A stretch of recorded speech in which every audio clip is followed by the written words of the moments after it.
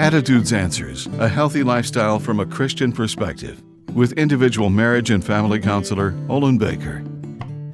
The majority of couples considering becoming parents do so with a sense of joy, if not some anxiety. Most prospective parents feel compelled to produce grandchildren, believing it will bring pleasure to themselves and the prospective grandparents. Children hopefully enrich communications between parents and grandparents. God intended for communication to be pleasing and uplifting. When communication is activated with this attitude, new parents are often willing to receive help and correction. Proverbs 27:6 offers this reminder: wounds from a friend are better than kisses from an enemy. Maliciously inflicting suffering is not the intent of this proverb.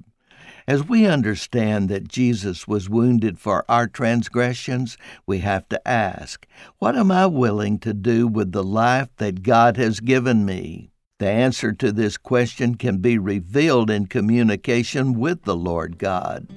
This is the means for clarifying our identity and discovering our purpose for being created. I'm Olin Baker. Attitudes Answers, with individual marriage and family counselor Olin Baker, is focusing on the series Building Bridges. Subscribe to the Attitudes Answers podcast on your favorite podcast platform.